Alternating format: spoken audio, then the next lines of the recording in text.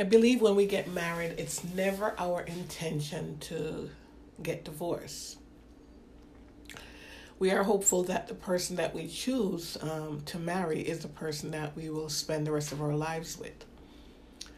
With that said, I'm going to talk about stages I believe is important and stages that I follow before I actually sign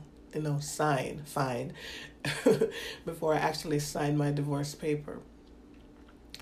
My ex and I was together for a number of years before we got divorced, but our differences, which tend to cause a negative impact on the relationship, we had finally decided that we didn't want to waste any more time trying to resolve our differences.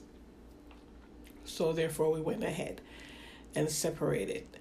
So during separation, we stayed together. At first, we were living separate, and then we kind of got back together because we weren't ready to break the family apart. But we didn't get back together for us. We got back together so we could work through the process of getting the divorce.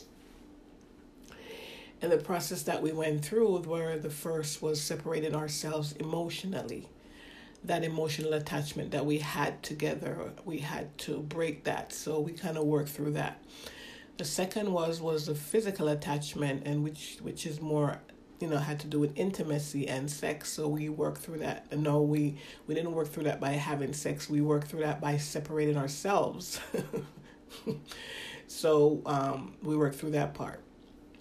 And the last part of it, which was the most difficult part, is the financial part. And I think this is the part that most people tend to go crazy over when it comes to separating assets or giving money to who's going to get what. This is the part that tend to throw people over the edge. We didn't, by the time we got to that part of it, when we were signing our divorce paper in 2012, we were pretty much agreed on, because we had that time to work through all the other issues.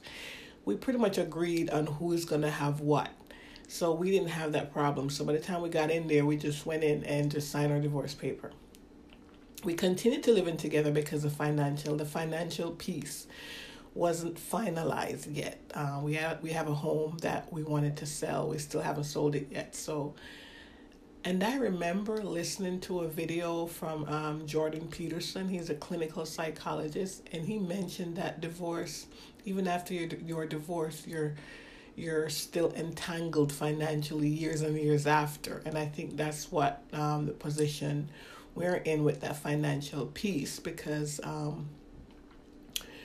my intention was that we would sell the house and split the money, but it didn't work out that way. We needed somewhere to stay with the kids, so we continued. We're co-parenting under the same roof with the kids. But I think we're finally getting to the point where we can, separate ourselves fully financially. Yes, we're divorced, but we're co-parenting. So the final piece would be the financial piece. So the stages that I just spoke about was separating yourself emotionally, separating yourself physically. That has to do with being intimate. And then the last piece is financially. So I went through the first two processes while we were separated. And then we got divorced, and then we're at the last piece of it where we're going to be able to stand on our own as individuals. While he takes care of his responsibility and I take care of mine, and then he could also contribute to taking care of the kids. That's the final piece, and that's where we are at right now. So again, the stages that we go through are separating yourselves emotionally, separating yourselves physically, that's the intimate part, and then financially, separating yourselves. Now, some people are fortunate they could